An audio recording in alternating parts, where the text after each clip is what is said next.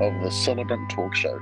And by another, I mean, yes, this is still a podcast that is live. Stop marking it as inactive various podcast clients just because we've had stuff going on. We've got things. I'm in Mexico. Sarah's tired. Sarah is tired. It's true. Although Sarah feels that it probably is unnecessary, even though I haven't asked her, I just know Sarah well enough to know that she thinks it's not necessary. But I'm just going to address the elephant in the room right now. The reason the audio quality on this podcast might be substandard, maybe a little bit worse than others, is because as I was literally sitting down to record this podcast with Sarah, I'm in Baja, California, Sarah, Mexico. Sarah's in Melbourne, Australia. We record remotely. As we're doing that, I thought, you know what? I've got a big session tonight. I'm going to get a glass of whiskey. And Sarah, I know you don't drink whiskey, but do you know where whiskey is supposed to go once? So you from the bottle into the glass. After the glass, do you know where the whiskey is supposed to go? Into your mouth. Correct. I didn't put it. I put it straight into the laptop. Yeah. Spam. So we're recording this podcast on an iPhone with AirPods. Sarah, for the first time in our podcast, has got better recording equipment than me, but we're just going to push on through. We're just going to make the most of it. Yeah. Watch this space. Yes. It's Thursday, the 23rd of March in Australia at 2:00 p.m. What day is it in Mexico? It is Wednesday, the 22nd of March. At 8 o'clock at night, right? 8 p.m. Yeah, that's right. Yeah. Random. So random. Cool. So we're just going to jump straight into it because we haven't done an episode since October, since before you went to Mexico, which is very poor, but that happens. And we've got some shit we want to talk about today. So I've got a really quick extra topic to slide into the front, just because it's topical, it's happening. Your friend of mine, Catherine, who has Event Law, she's got are you in her little Facebook group? Of course.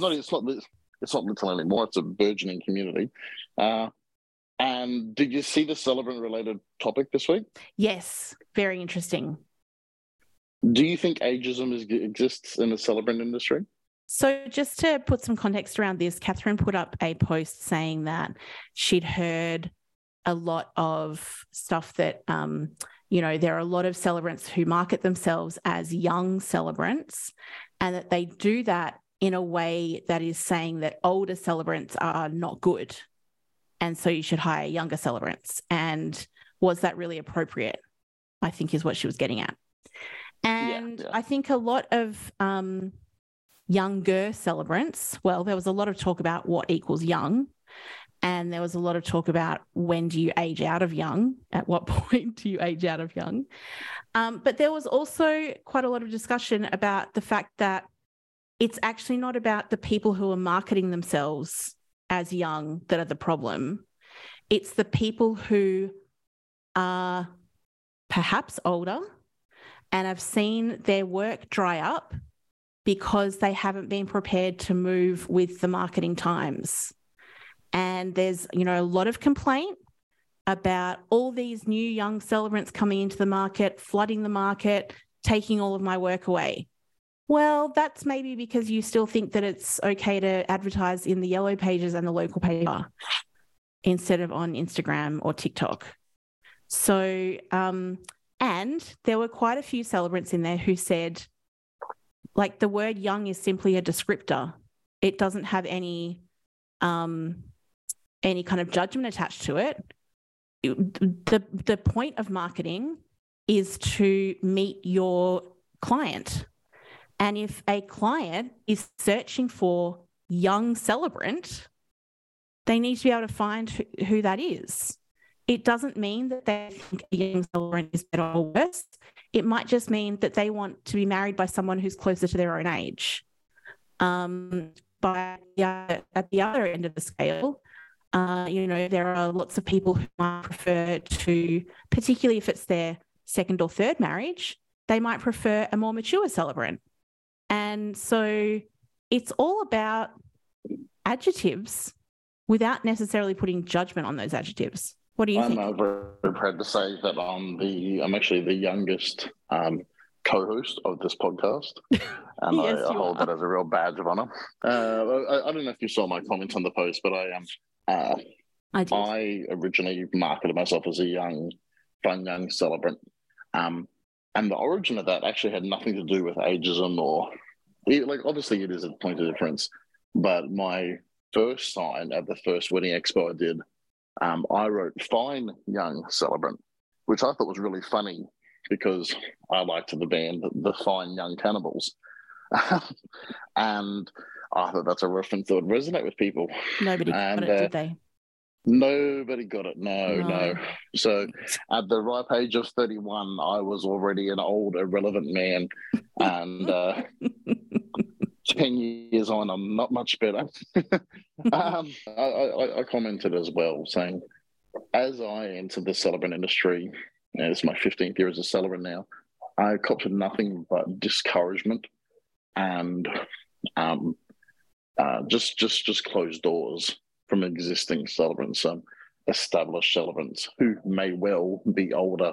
They were they were older, and so on varying levels, I had just all the experiences that weren't positive with them, and so I probably went really hard on the young Sullivan thing as a bit of an FU, but I have since kind of come around to the fact that hashtag and not all celebrants.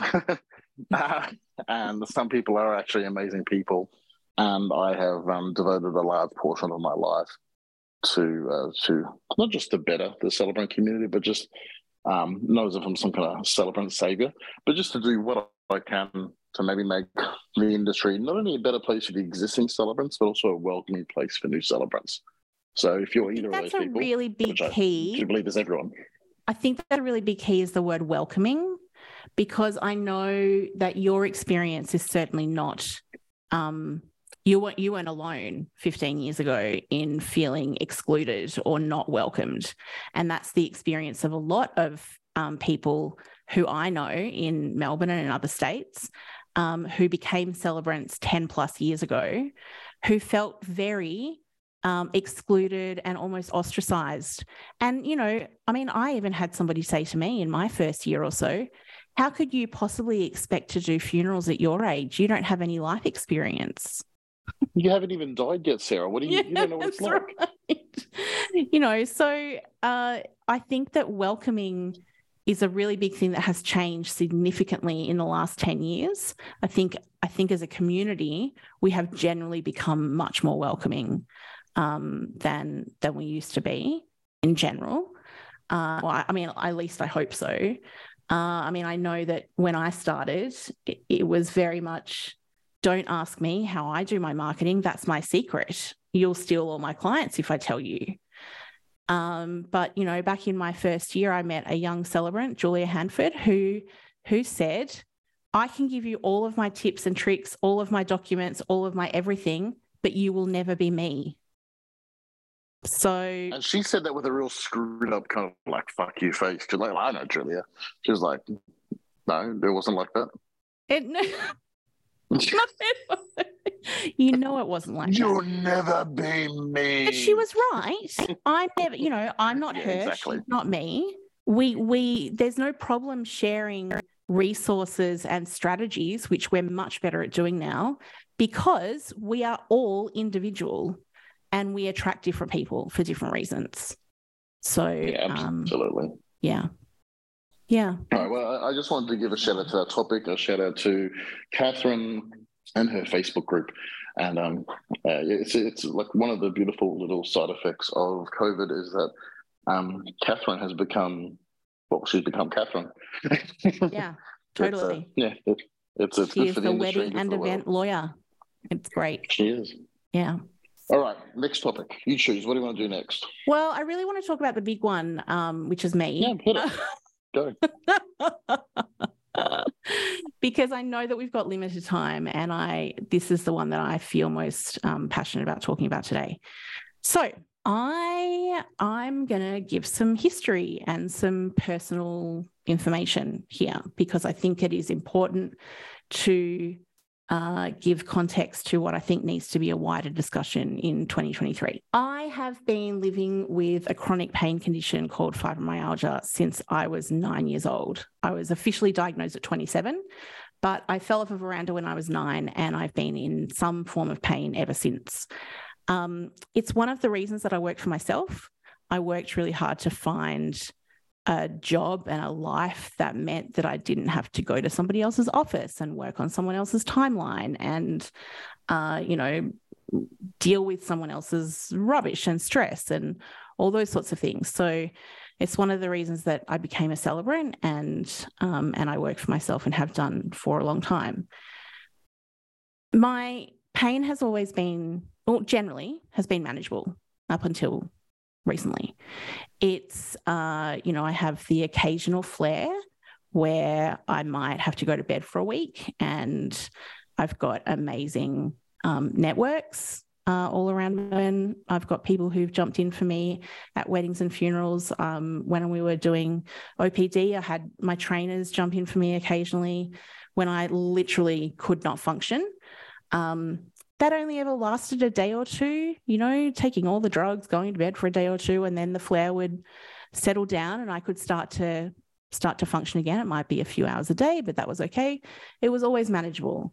I could always carry my equipment, walk around, enough to get to my ceremonies and do what I needed to do.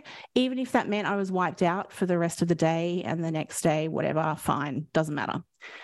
Because I love being a celebrant and I think I'm really good at it. And I, figured out how to make it work. That all changed a few weeks ago when it's about 7 weeks ago, when I started having a whole new set of symptoms, knee pain, muscle weakness, all sorts of things that were progressively getting worse. We put it down to a new flare of my fibromyalgia, until I had a blood test that showed my inflammatory markers had gone through the roof.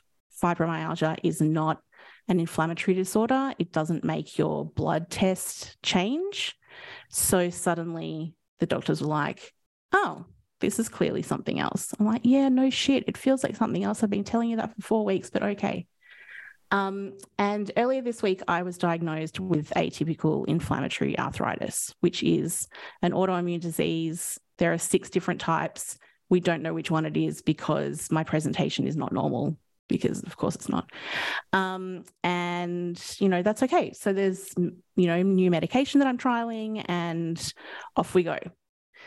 The reason this is relevant is because my mobility became so bad about 4 weeks ago that I started to use a walking stick to get around. And I had a stress reaction about what that would mean for my celebrancy work. There were 2 parts to it. The first part was that I actually couldn't function well enough to work for a week or so. And that was pretty scary because I was like, is this it? Do I have to find something else to do because I can't even do this anymore? That's not an issue anymore. But the muscle weakness in my legs is continuing. It's certainly getting better with the new medications that I'm on, but it raised an issue for me that I think we need to talk about. It's 2023, and to my knowledge, I cannot think of a single celebrant in Australia who uses a mobility aid on a regular basis. From memory, there was a celebrant in Adelaide who was in a wheelchair. He was registered for 4 years and he was never booked to do a wedding, and he eventually gave up his registration. I don't know of anybody else who uses a cane or a walker or a wheelchair or any other kind of visible mobility aid on a regular basis. And this kind of, was a bit scary for me. I kind of went, are people going to not want to work with me anymore because I've got this extra, appendage? Are couples going to be worried about what that will look like in their photos? Are funeral directors going to be worried about how that looks to their families? Somebody said to me, well, what do other disabled celebrants do? And I'm like, I don't think there are any. So I was worried about how it looked, and I was worried about people knowing that there's something wrong with me, which there is, and it's not a secret. It's never been a secret. I've always been very open about my health issues when they've become relevant, and I've had to tell people. So it's certainly not a secret, and it's not something that I'm ashamed of. But there was just worry and fear and shame and all the not really sures. So I texted Josh and I said, I want to talk to you about this, but I think that I'd like to do it on the podcast because I think we need to have a bigger conversation about this. And it's probably actually okay in 2023 that celebrants are getting around using mobility aids. I keep saying to people, my brain still works and my voice still works and my hands still work to write and type. There's no reason that I can't do my job just with a bit of extra support. So, yeah. Do you, Josh, have any... Oh, no, one more thing before I get to that. If I broke my ankle and had to get around on crutches for 6 weeks, nobody would blink an eye. And in fact, I know celebrants who've had to do that, who've had to even sit down at ceremonies because they've broke their ankle and they can't stand up. And people just go, oh, that's so awful, but aren't you wonderful for keeping on working during this time while you're, struggling to get around, and thank you so much for still being at our wedding and all those sorts of things. Why then did I think that the addition of a walking stick and a potentially permanent addition would be different from a temporary addition? And I just think it raises some really interesting issues around disability, not just around access, but also around, it's 2023. Dylan Alcott was the Australian of the Year last year. He's the biggest one for, okay, I'm disabled, but I can do whatever you can do. Society just needs to make life a bit easier for me by having ramps or, whatever it is. But there shouldn't be an issue just because my legs don't work or whatever, whatever the disability might be. So, yeah. Josh, thoughts? I think if this was a few years ago, you know what? Even if it was 15 or 20 years ago, think about the people we went to school with and just the people who kind of, that you saw in community, in workplaces. It would have been a much harder pill to swallow, just because everyone was more of an asshole back then, to wrap up that whole thing quite quickly. Totally. I'm not really excusing it. It just was the way it was. In the same way that I'm sure many Australian kids had jokes about Australian First Nation people they told at school, and you don't do that today.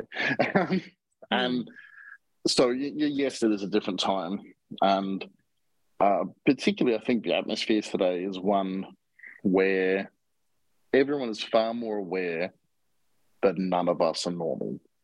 I might present as normal, you might walk past me in the street. You might even be a close friend of mine and think, oh, Josh is normal. And yeah, I don't know, what's the defining line between being fine or normal or okay and being not okay? And I'm actually not trying to minimize your position or anyone else's, but we're just in a place where we're realizing that if I see a therapist, which I do, that doesn't make me ineligible to be a service person at weddings. And if I see, because if I said I was seeing a dietitian, we wouldn't have this conversation. It wouldn't be something I consider. We should talk to Sarah about that. Seeing a dietitian, be eligible to be like a marketable celebrant. For sure. Yeah, we certainly are blessed to be in a time today where we see everyone as much more of a whole, and that each of us we've just got things, we've just got shit going on. And I think the biggest hurdle that you have which I think you don't have, but the biggest hurdle you have is just yourself, just you getting over yourself. Totally. I mean that as in you believing this is a hurdle or not. Spot on. Yep. Because your reputation precedes you. Your service delivery is ace. You know what? Maybe you could be creative. You could get a cool mobility thingy, like maybe it's like a sword or like a fighting stick, like some kind of like you could like be a Japanese old guy and have like a I don't know what the word is, but a hitting people stick kind of thing. Just some creative ideas there. Sure. But yeah, Sarah, I think you're fine. If anyone was the best positioned to play with these cards you've been dealt, it's you, because no one is more no one is more you than you. like you create systems and you have policies and procedures and you have I'm guessing, like if you had a flare up tomorrow, there's person A that you call, there's person B and C. I'm guessing I'm person Z. Well, you're in Mexico. Exactly. You're not at the top of my list, but only because you're in Mexico. Exactly. But you think of these things. Like how many times have I and this is not a word of a lie, or I'm not even embellishing it. How many times do I text you an idea? Just me having a crazy idea at 1 o'clock in the morning, and you text back basically an essay on not necessarily how it's wrong or why it won't work, but it's like, well, here's all the things I've identified that are risks or impediments, or cool. No, that's why I keep Sarah around. She has a brain that's better than mine. Different. Yeah. Yeah, I think it's a really interesting. I think that as an established celebrant, I'm in a different position than somebody new coming into the market, because I already have an existing business and people who refer me who know that my work is of a certain level, certain standard. So I think I'm really interested. I actually have a question in my pre-enrollment interview that I ask all of my potential Cert 4 students about their physical capacity. And I ask them, say them, celebrants need to have a certain level of physical capacity because you might need to carry equipment a long way. You might need to walk on uneven surfaces. You might need to work outside in, unforgiving weather. How are you going to manage as a celebrant? And since I've had this issue, I've been rethinking that question. I still actually think it's an important question, because if somebody does have an access or support requirement, they need to think about it before they become a celebrant, how they're going to manage it. It doesn't mean they shouldn't become a celebrant. It means they need to think about what accommodations they are going to need. So, for example, I've got my stick, but I also have a big wedding in regional Victoria next weekend, and I have hired a local celebrant. I'm driving up the night before. I'm staying in a hotel, and she will pick me up from the hotel. She will set up my PA system. She'll lug all of my equipment, and then she'll take me back to the hotel, and I'm staying another night before I drive home on the Sunday.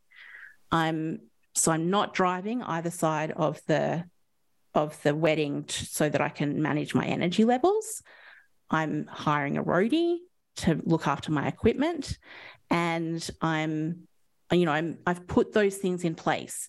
Yes, those things cost money, and that means that my profit margin is lower on that job, but it means that I can still work. So I think it's important that that we kind of have this. This is not necessarily a barrier to working anymore. We just need to be aware of what accommodations we might need and be prepared to put our hand up and say, this is what I need to do this work. I was reminded of when I got so sick at that wedding in January last year that I wrote about on the blog. For those of you who haven't read it, I vomited mid-ceremony on a very hot day in Melbourne last year.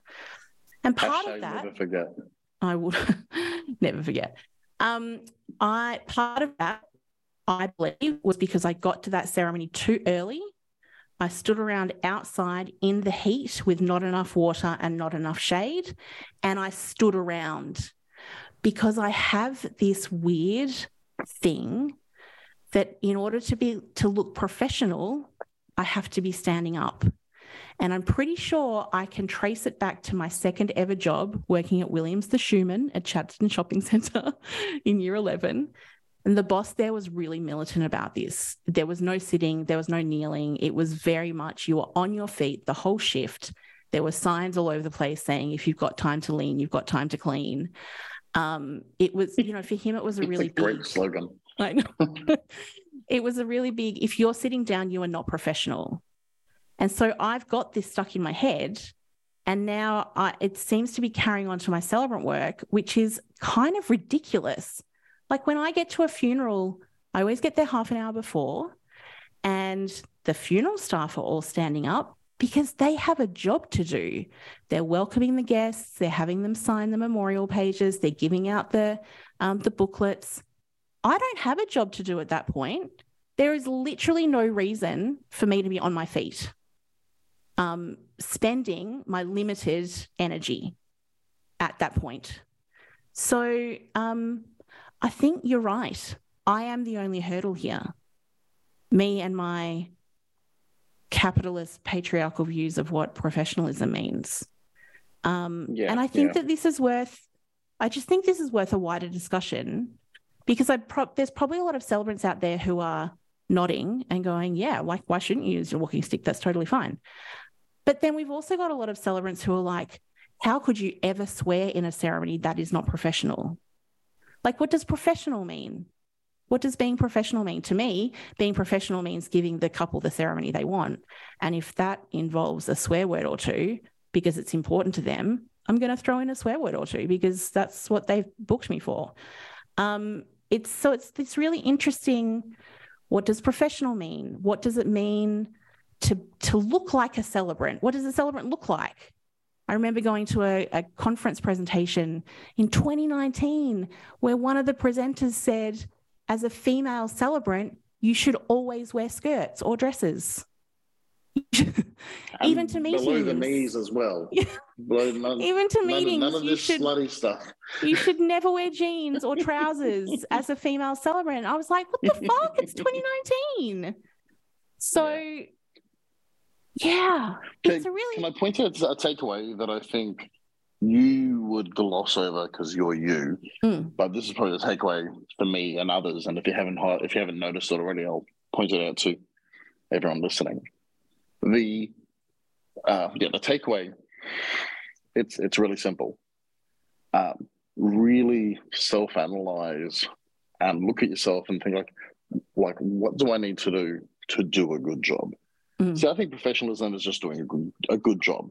And now there are market forces, like if a couple saw you and they're like, oh, Sarah's professional, and then they book me, they're like, Josh is unprofessional. Like if they only have 2 data points on what a professional celebrant is, you're one and I'm one, then I come out scarred.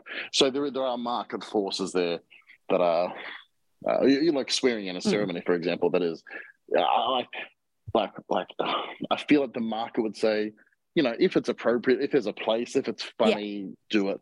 But like if you're just if you're just swearing left, right, and center, you'd probably be classified as unprofessional.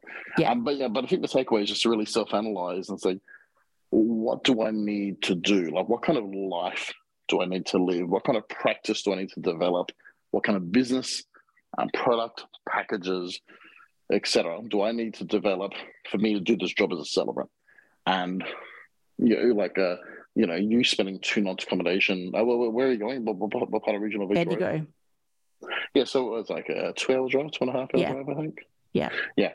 So many of us would be like, 2.5 hours, that's fine. I can do that in one day. But that's not a rule. That's you can look at that and say, oh, that's too much in one day. I'm going to do the accommodation. And so there's no right and wrongs here, but it's like, I'm a massive advocate of people having really good PA systems. But if you firmly believe in your heart that you can do the celebrant job without a PA system, first of all, you're wrong. But second of all, good on you. Like you've decided that this is how you can do the job. No, here's a better one for that though. If you decide you can do a fine job with a PA system that is not to Josh's standard. You're also wrong. But in the last few weeks, I've got a big PA system and a little PA system. And that little one is designed for shopping centre spruikers. So it's got a handle and it's really light and it's very small. It's the loudest thing you've ever heard. The sound quality is, tinny, but it's really loud. I have been taking that to my short and sweet ceremony because there is really no need for me to lug and set up the big PA at a 10-minute ceremony or a 7-minute ceremony when this one does just as well and I need to get over myself. Yeah, 100%. Yeah. So it's that self-awareness of all the things. Like I think about this in a weirder sense than everyone else, that you, particularly self-employed people, particularly you, Sarah, you need to have a break. You've got to have God forbid, like one day off, like a slave, or maybe 2 days off if you're like a, regular Aussie, a week. As self-employed people, at least 4 weeks leave a year, if not 8 or 12, mate. Like we've decided to live a job, or to have a job, and to live a life that allows us freedom. But it's not freedom if you don't take the freedom. If you don't take it, that's exactly it. Yeah, like if you've been locked in a room and I come along and unlock the door and open it, and you stay in the room, you're no better or worse off for me giving you freedom. Yeah. And so it's not just about utilizing the freedom of having a day off and being like, woohoo, we're going to Bali. But it's like, no, to be the best celebrant I can, next August on a Saturday afternoon in Bendigo, I need to live a life where I've just had a break, so that on that Saturday afternoon, I turn up and I'm not in a crappy mood, and I'm happily married or whatever it might be. Well, whatever your life situation is, that is your best operating environment, you need to invest in that today. If I mentioned marriage, like if you're blessed to be in an amazing marriage with someone you love and they make you better, which is, I can say that for me. And I know that my practice as a marriage celebrant is better because I'm married than if I book a wedding for 18 months away. Part of me in doing that, and this is really weird, but part of me is like, well, I need to live a life where I'm happily married. Because me being happily married is part of my thing with being a good celebrant. So I've got to have a day off. I've got to, whatever it is you've got to do. And so I don't really, I wasn't intending to kind of highlight things like marriage or having a day off, but just being self-aware enough to say, I need to set up a complete environment for me to be a good celebrant. In fact, I'll give you one more thing off that. Rick Rubin, do you know who Rick Rubin is? No. He is the name behind most people's favorite songs. He's an amazing music producer, just a talent.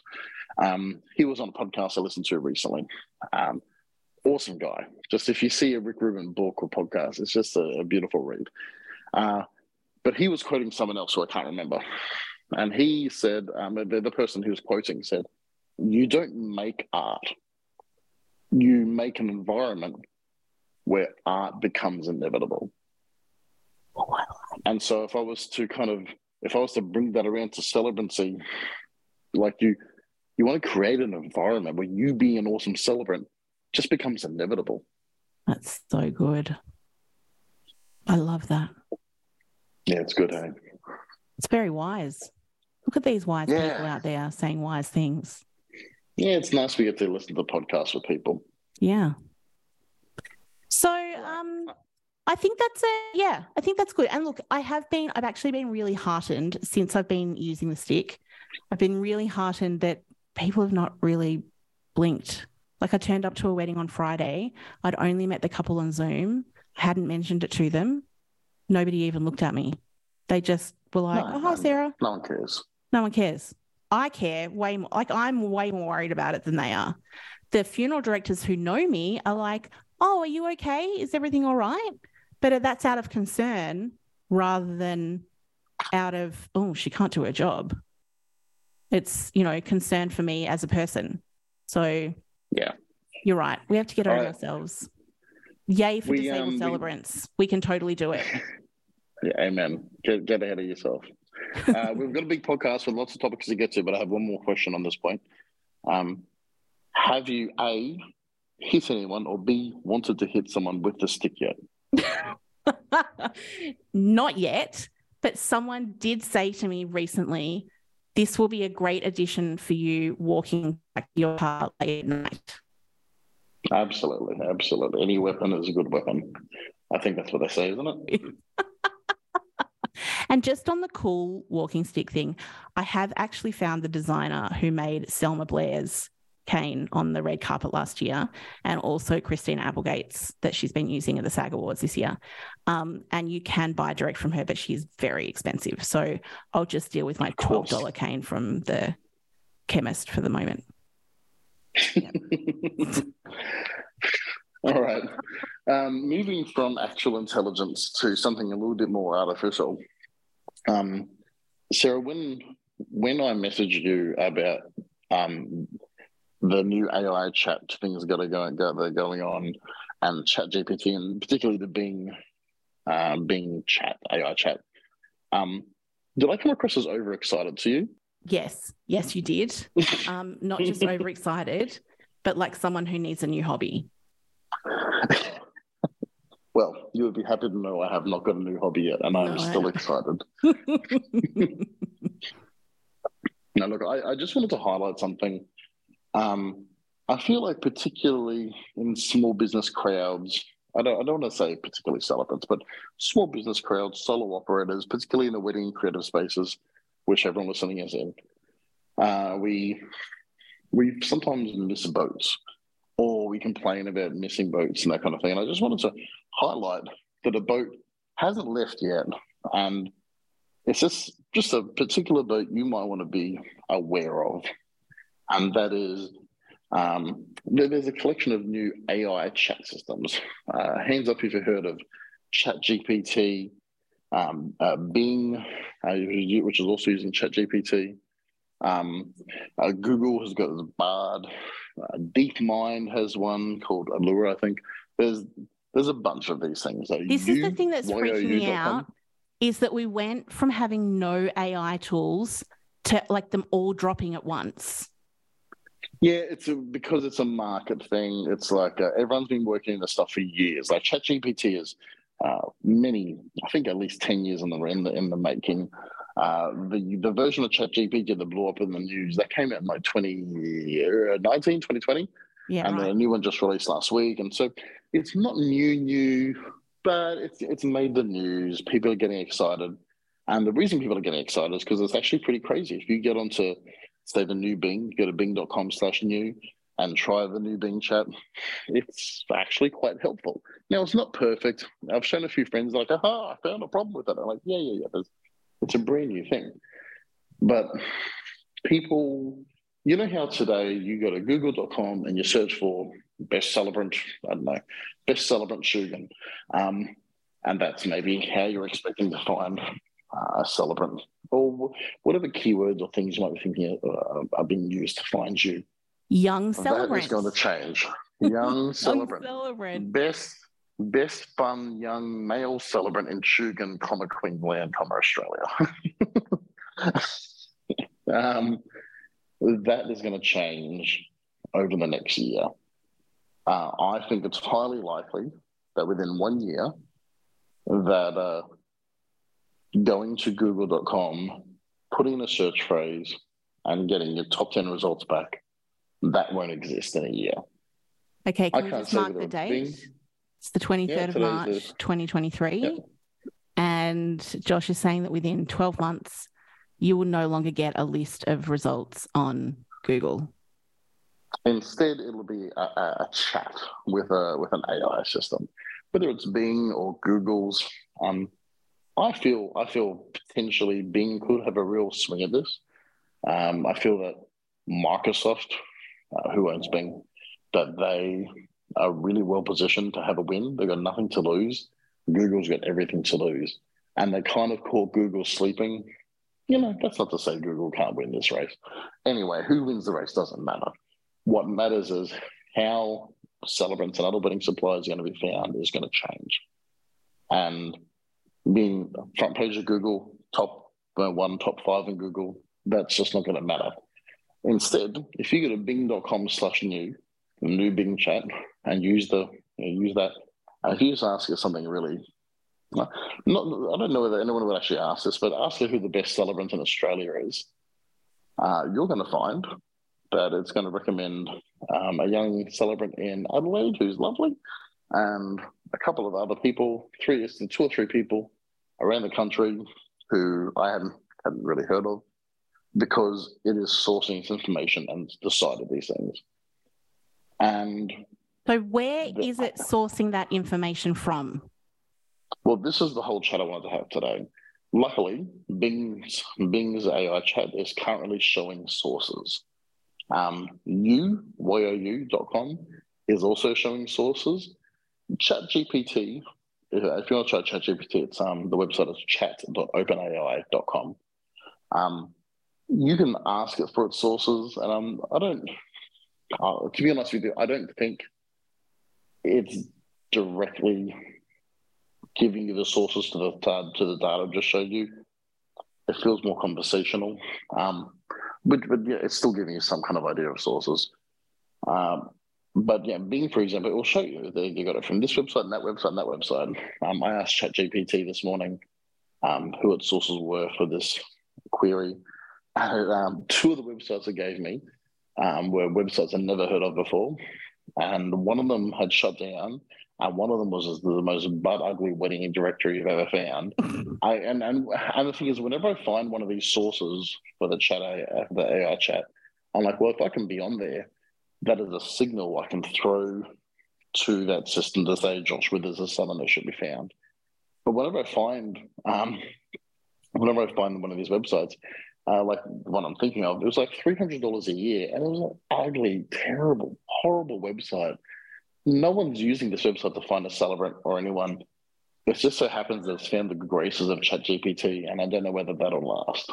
So anyway, Bing does show you the sources, and I'm not going to name all the names. You can go to bing.com/new right now and try it, and you're going to find some websites that you have probably got some kind of relationship, positive or negative, with, that have been listed there. And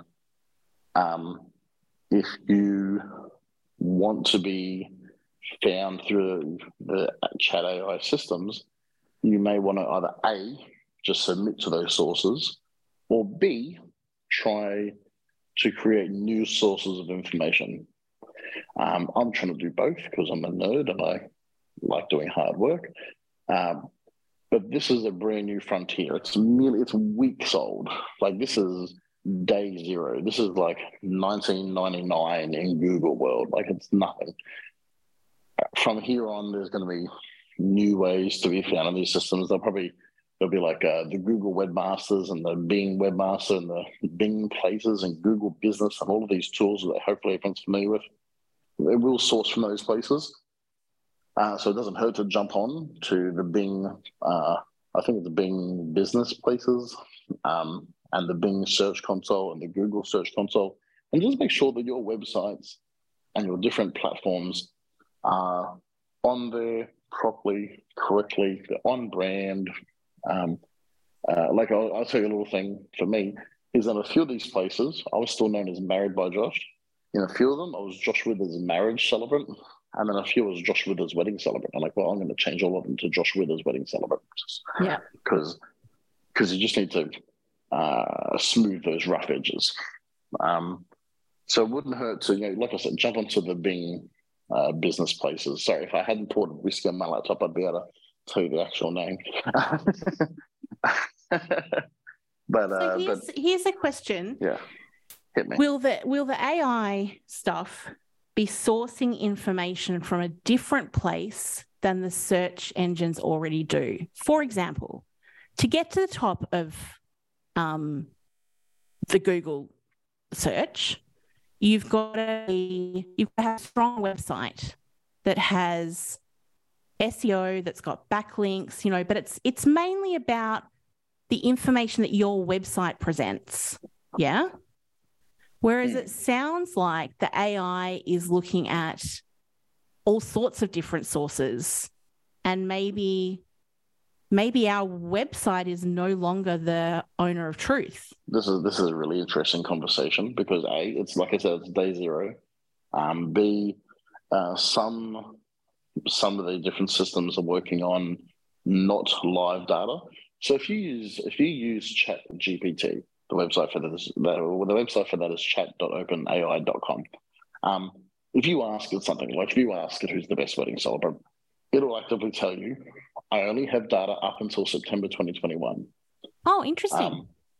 Yeah, because ChatGPT can't search the web. So so ChatGPT formed I think the proper word for it is a dictionary. It formed a dictionary which was set in concrete in September 2021, and that is the world that it knows. So it doesn't know that Trump didn't win the election. It doesn't know that whichever famous celebrity died. Because it's not checking the web. Now, Bing apparently is, but also you don't know to what frequency. Like, you don't know how fresh. Like, same with Google. Like, if you go and update your website today, Google takes 3 to 6 months to kind of really know that. So, so there's always a delay with these things. But as far as being the source of truth, I can tell you that there are things on my website which aren't listed on any other website, which Bing's chat has referenced about me. Now, this hasn't been in a general best celebrant in blah, blah place or any of that kind of like general speaking. But if you want to have some fun, ask it. So tell me everything you know about Josh Withers' wedding celebrant, or insert your name here. And it tells you everything.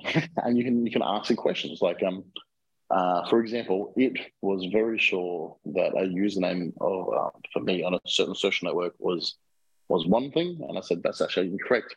It's like, oh, I'm sorry, I'll correct it, and it took the updated information. So it is like your website still is and should be the source of truth for you. I think what will change is what signals do we need to display to the market? Because honestly, we don't even know. I don't know. No. I'm not here to kind of tell you like, hey guys, there's a storm coming. Here's how to weather it. I'm saying a storm's coming. Here's how we've weathered other storms. But there'll probably be new and fresh information next week that you should be aware of. And I don't know, just keep an ear open. If you see me publish something on the Celebrant Institute, if you're on not news.com.au, but if you're on a legitimate proper website and you see something about it, read the article. Like this is something that I think you should be aware of, because how you've been found before now will be different in a year. And that's my wrap. It's quite terrifying. Look, things always change. I mean, it's exciting, but it's just a lot to think about, and it's a lot to process. But as you say, sat down and actually have you used one of the chats? No, yet? I've just you have sent me many screenshots which have amused me to no end. And look, a lot of the data there has been wrong, like ChatGPT. Yeah. So my favorite way to trick them up. So this is how I test any of the new AI systems. I'll ask it, if a couple want to get married in Australia on the 30th of March, 2024, what is the latest date they can submit a notice of intent of marriage? Because 2024 is a leap year. The correct answer is February 29. But it's one of those questions that really requires the AI system to be pretty good. Yeah. And ChatGPT didn't get it. It was really struggling with it. So here's another question, just one more question on this. If ChatGPT has a dictionary up to the September 2021, who decided what went in that dictionary, and is that potentially a source of limitation? Like, was it a bunch of white men sitting around a boardroom, like, you know, who generally make up tech companies and startups? Is that a potential limitation? Look, there's been enough news articles and, you know, scandalous news articles over the last 5-10 years with Google Assistant, Amazon Alexa, Siri. I don't know if you remember when Face ID first came out. What was that, like 5-6 years ago? Mm-hmm. And the Face ID didn't work. I think it didn't work in African American places. Yeah, African American faces. Sorry. We've kind of gone through enough of those that they work really hard to not have that same failure of judgment. Mm-hmm. Probably the biggest thing that you should be aware of today is that all of these online systems, so if you go to Bing, ChatGPT, Google's Bard, whatever it is, something that doesn't run on your computer, runs in a web browser. Those places have got very strong guardrails up, high and strong guardrails. Like if you go to any of them and start talking about sexual stuff, or, you know, what's the average size of a, you know, mm-hmm. very quickly it shuts down the whole thing, because particularly in these early days, it just doesn't want to be a part of a screenshot. Like, oh my God, can you imagine? Look at this Bing thinks the average size is this. Yeah. It just doesn't want to be. It just doesn't want to be a screenshot. It just doesn't want to be that news article. Yeah. So that's really safe. But as we've found many times in the past, that safety, as much as we can get to a place where like this is very, very, very, very, very, very safe, it kind of does exclude some people because, I don't know, like I might think porn is positive or negative, and you might think porn is the other one. Mm-hmm. And you're not right or wrong, like as long as it's within the realms of the law. And so something that happened with Apple 2 or 3 years ago, they started a new system where if a child, so under 18, if a child was accessing certain kinds of information, Apple was going to alert the parents that, hey, your child is accessing this kind of information. Now, you might hear me say that and think, this is great. Like, yeah, you know, I don't want my child accessing the things you can imagine you don't want a child accessing. But then there were parts of the community where if a child was unsafe, then they would become more unsafe because of that. And honestly, these kind of guardrails are really, really hard to manage. Because if I've decided that on my home Wi-Fi, these are the things you cannot access, and then you come by my place and jump on the Wi-Fi, and you're like, oh, I can't access this at Withers' house? Like, what's going on there? And for you and me, that might be fine because we're adults, we can tether to our phone. But for other people, those guardrails might be limiting.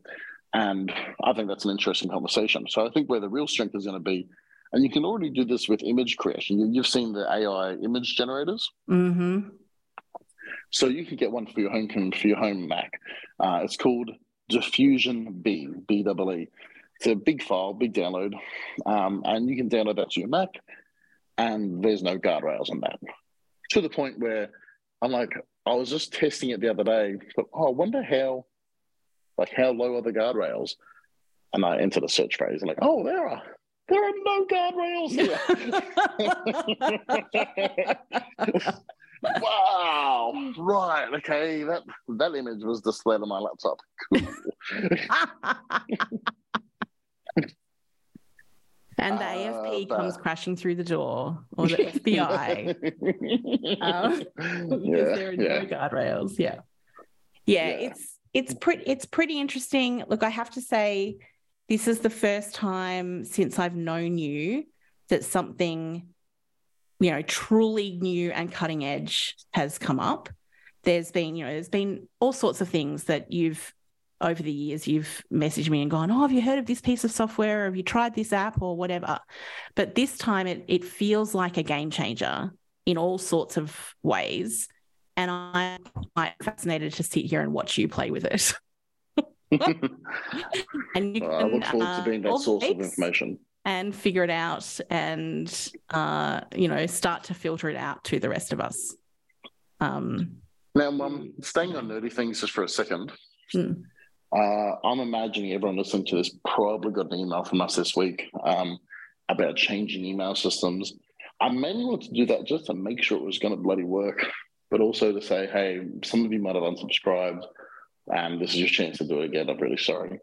But Luke, married by Luke, message Luke asking Luke the G, message asking like, what did I change to?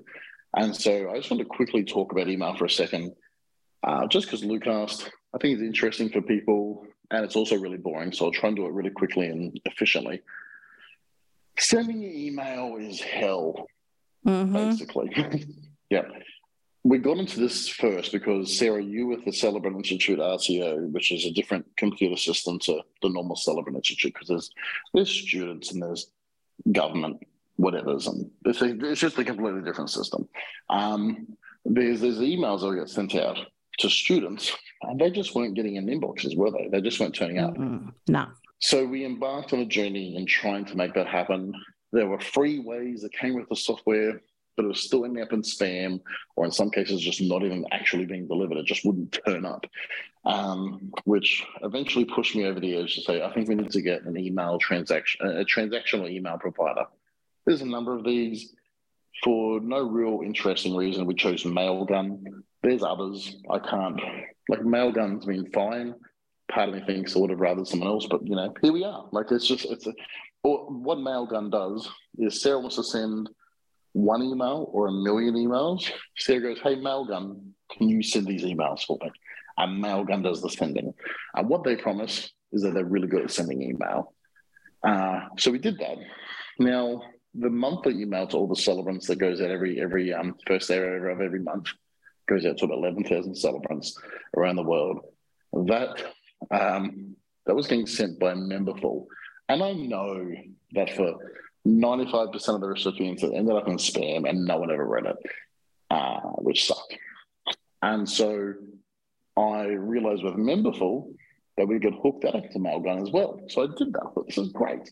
And I sent the March 1 email, and it still just went to spam for everyone because that part of Memberful didn't support Mailgun. Anyway, I'm getting boring into the weeds here.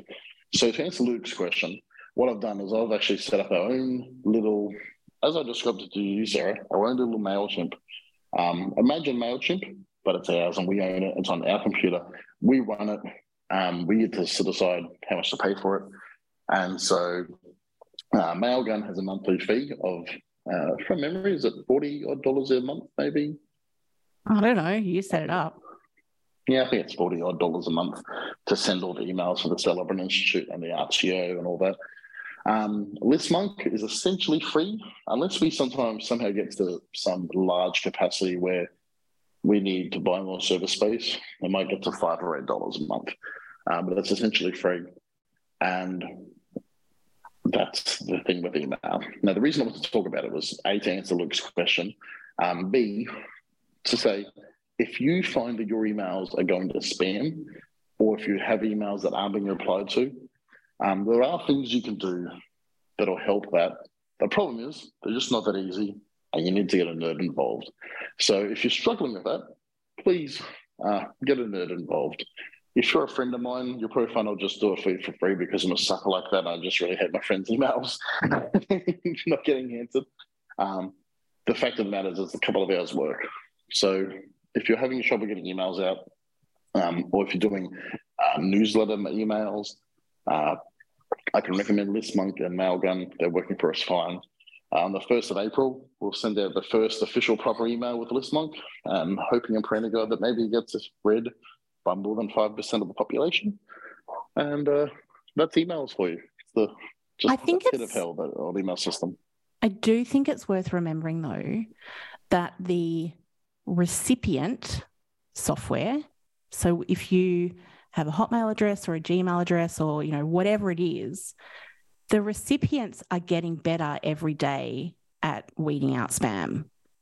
And there's only so much you can do as the sender.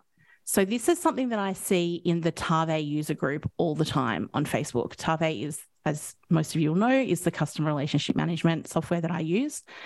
Probably every day there's another post in the Facebook user group saying, my emails are going to spam. They never used to, but now they are. It's Tarve's fault. And I'm like, I don't actually think it is Tarve's fault. I think that there are certain things that Tarve can do and probably is keeping on top of them as much as they can. But I find that I sent an email to someone 6 months ago that got their fine.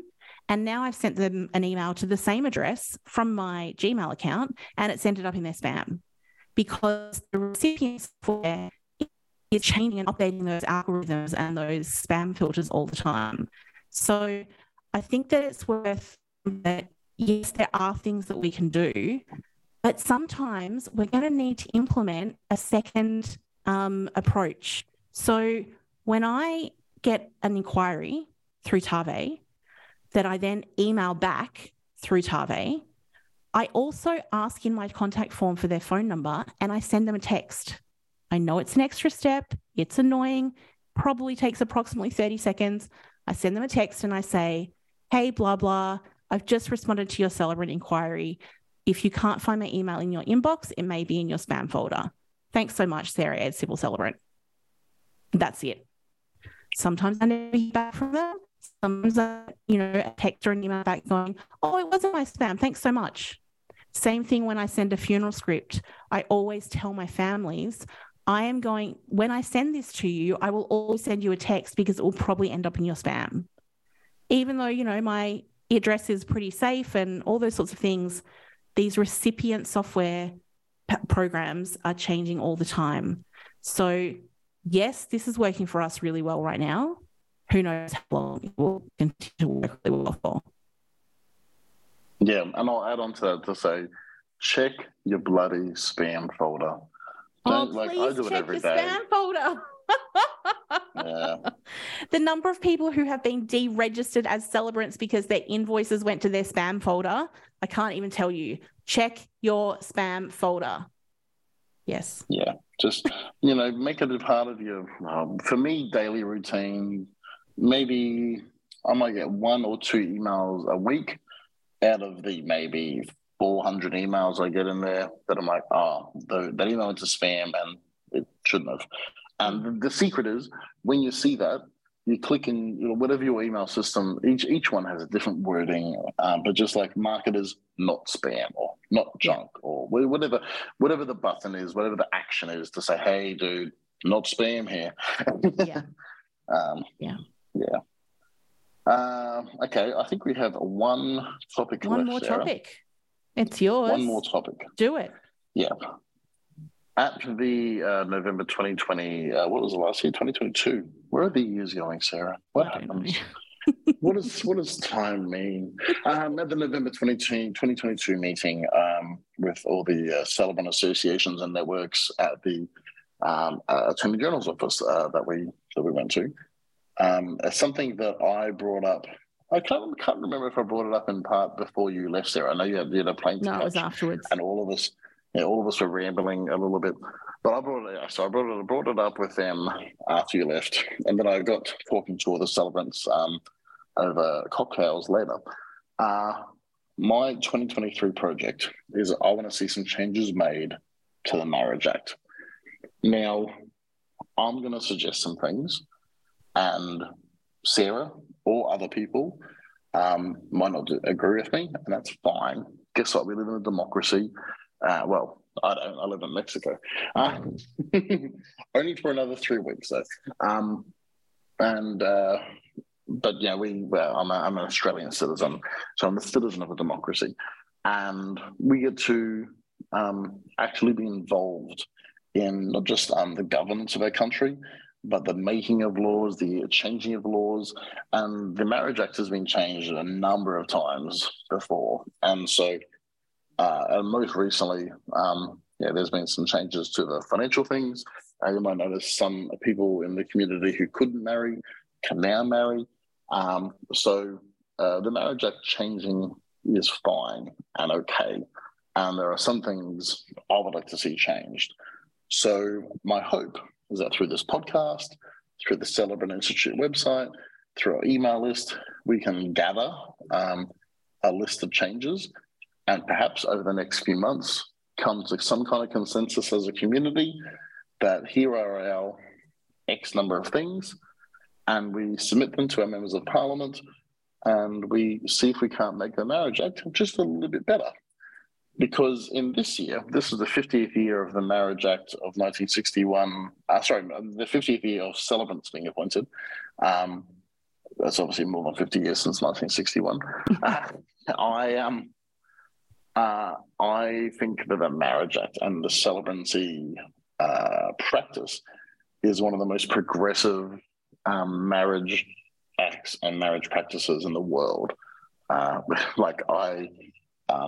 So before I come home to Australia in late August, I'll be doing weddings in France and Italy and America and Mexico, and each of those countries is really messed up as to how to get married. It's not simple. Anyway, Australia is the best. As much as I think we have the best marriage legislation, the most progressive marriage legislation, I think it could be a little bit better. So before I rattle off my list, Sarah, is there something in the Marriage Act that you're like, this is so frustrating, it needs to change? Well, there are just there are some modernizations for one thing, not requiring... This is the whole thing I'm talking about, yeah. Yeah. I mean, not requiring the Donlim printed on the back of one of the BDM copy of the OCM. Like that's one of mine. Yeah. And that's just it's seemingly small, but it's one of those ridiculous things that comes up all the time. There not being a requirement to hand the Form 15 to the couple immediately following solemnization of the marriage. Because what happens at the moment is that a lot of celebrants hand it to the couple and take it back again so that they've met their obligation under the Act. But what's the couple going to do with it? They're going off to have their party. So, a few of those things like having to print 2 copies of the OCM, even if you live in one of the states that has electronic registration and you only require one. Those small modernization things.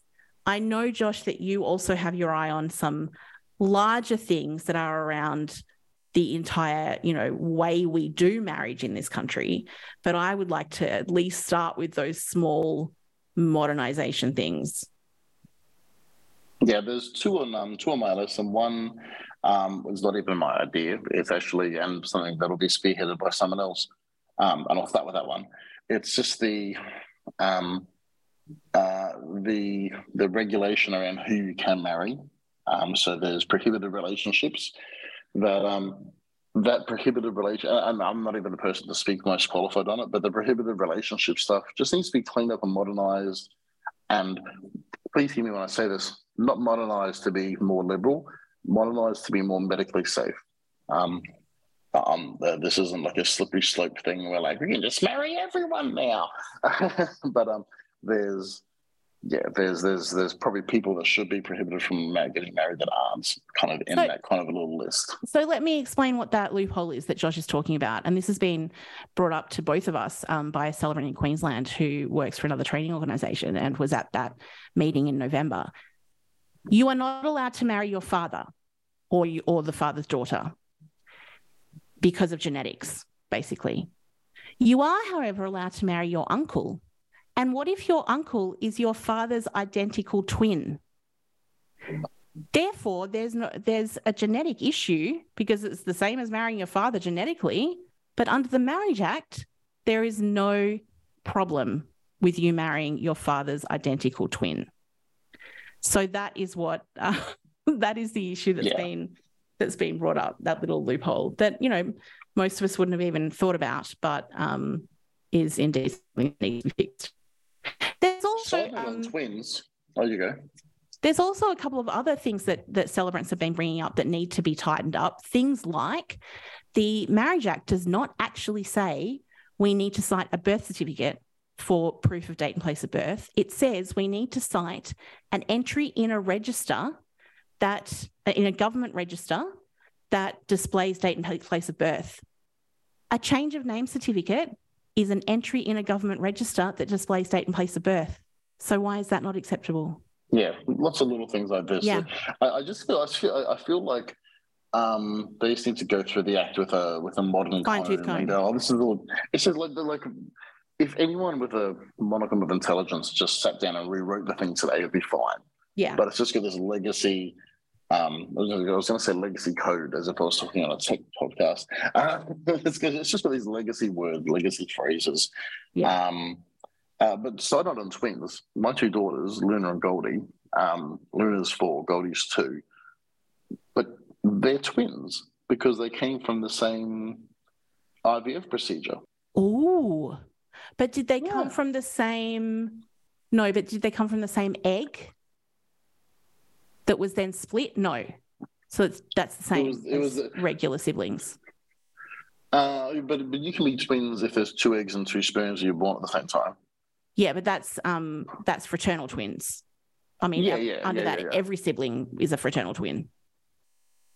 Okay, all right. Well, look, thanks for ruining things, Sarah. All right, the thing that I want to change, the main thing that I want to change, like everything else is important to me, but the main thing that's important to me, I think the notice of intended marriage, the length of notice required is pretty ancient and not representative of the society we live in today and just the society we live in today. Now, if it was up to me, I think probably some notice is required. So you just don't, I hate that we have to chuck Britney Spears under the bus every time we do this, but so you don't chuck her Britney and get married on a whim. But whether that's notice in a number of hours or notice in a number of days, or at most a week, I think that part of the legislation, for 99.99% of the couples getting married in Australia today, it just wouldn't even matter to them, and they were planning to get married in 18 months anyway. But for the 0.01% where it does really matter, there's a lot of paperwork and a lot of red tape to just get someone married. And I think the whole thing exists to stop drunk people getting married in Vegas. I'm like, well, we just don't have that culture. And sure, maybe I wonder how many Vegas marriages would not go ahead if there was like a 1 hour delay or a 3 hour delay, just like give me a second to sober up. I'm like, oh, maybe we shouldn't do this. Like, maybe is that all that's required? Yeah. I don't know whether a month, particularly because I know it's been a topic of discussion for celebrants for years, but like the 1 month's notice, and like how I'm trying to trip up ChatGPT with 1 month ahead of May 30, 2024. Like there's confusion there. It would be easier for us 30 days. You just count the numbers, So whether it's a number of days, whether it's a number of hours, I don't know what the correct answer is, but I think it needs to be adjusted to suit modern expectations. We have the third longest notice period in the world. Yeah, and we make good decisions as Australians these days. We can make good decisions to get married to the right person. Plus, also celebrants are burdened with the responsibility to really check that both people are consenting. Yeah, totally. So anyway, I think the safeguards are there to reduce the notice to at worst 7 days. Maybe it's 3 days. I don't know. I think it's 3 in New Zealand, right? It is, yeah. Yeah. Yeah. And in New Zealand, the notice, you kind of give the notice to the marriage office and the celebrant can do it for you. So if Sarah, you're a celebrant in Queenstown and I'm coming across to Queenstown, I can be like, hey, Sarah, I want to get married in 3 days. And you go to the marriage office and go, hey, guys, Josh wants to get married in 3 days. And they're like, all right, thanks. Crazy. Interesting. So, I think all these things need to be looked at. But I also am well aware of the fact that I have got blind spots, metaphorically. So it's perfect. So I would like to open up our emails, hello@celebrant.institute. if you think I'm wrong, if you think there's things we haven't mentioned, or if there's things we have mentioned that should have some further context added to it, add it to the list. We're going to take it to the community. We'll form what we believe is this is our kind of request list, and we'll get it to the members of Parliament and see if we can't get the Marriage Act changed. And we're right now to accept wild brainstorming ideas. So if you've got something that's bugged you about the Marriage Act, send it to us. There's a lot of times when people send me things and I explain to them why that won't change and why it can't change. And it's often something that they haven't thought about. And that's okay too.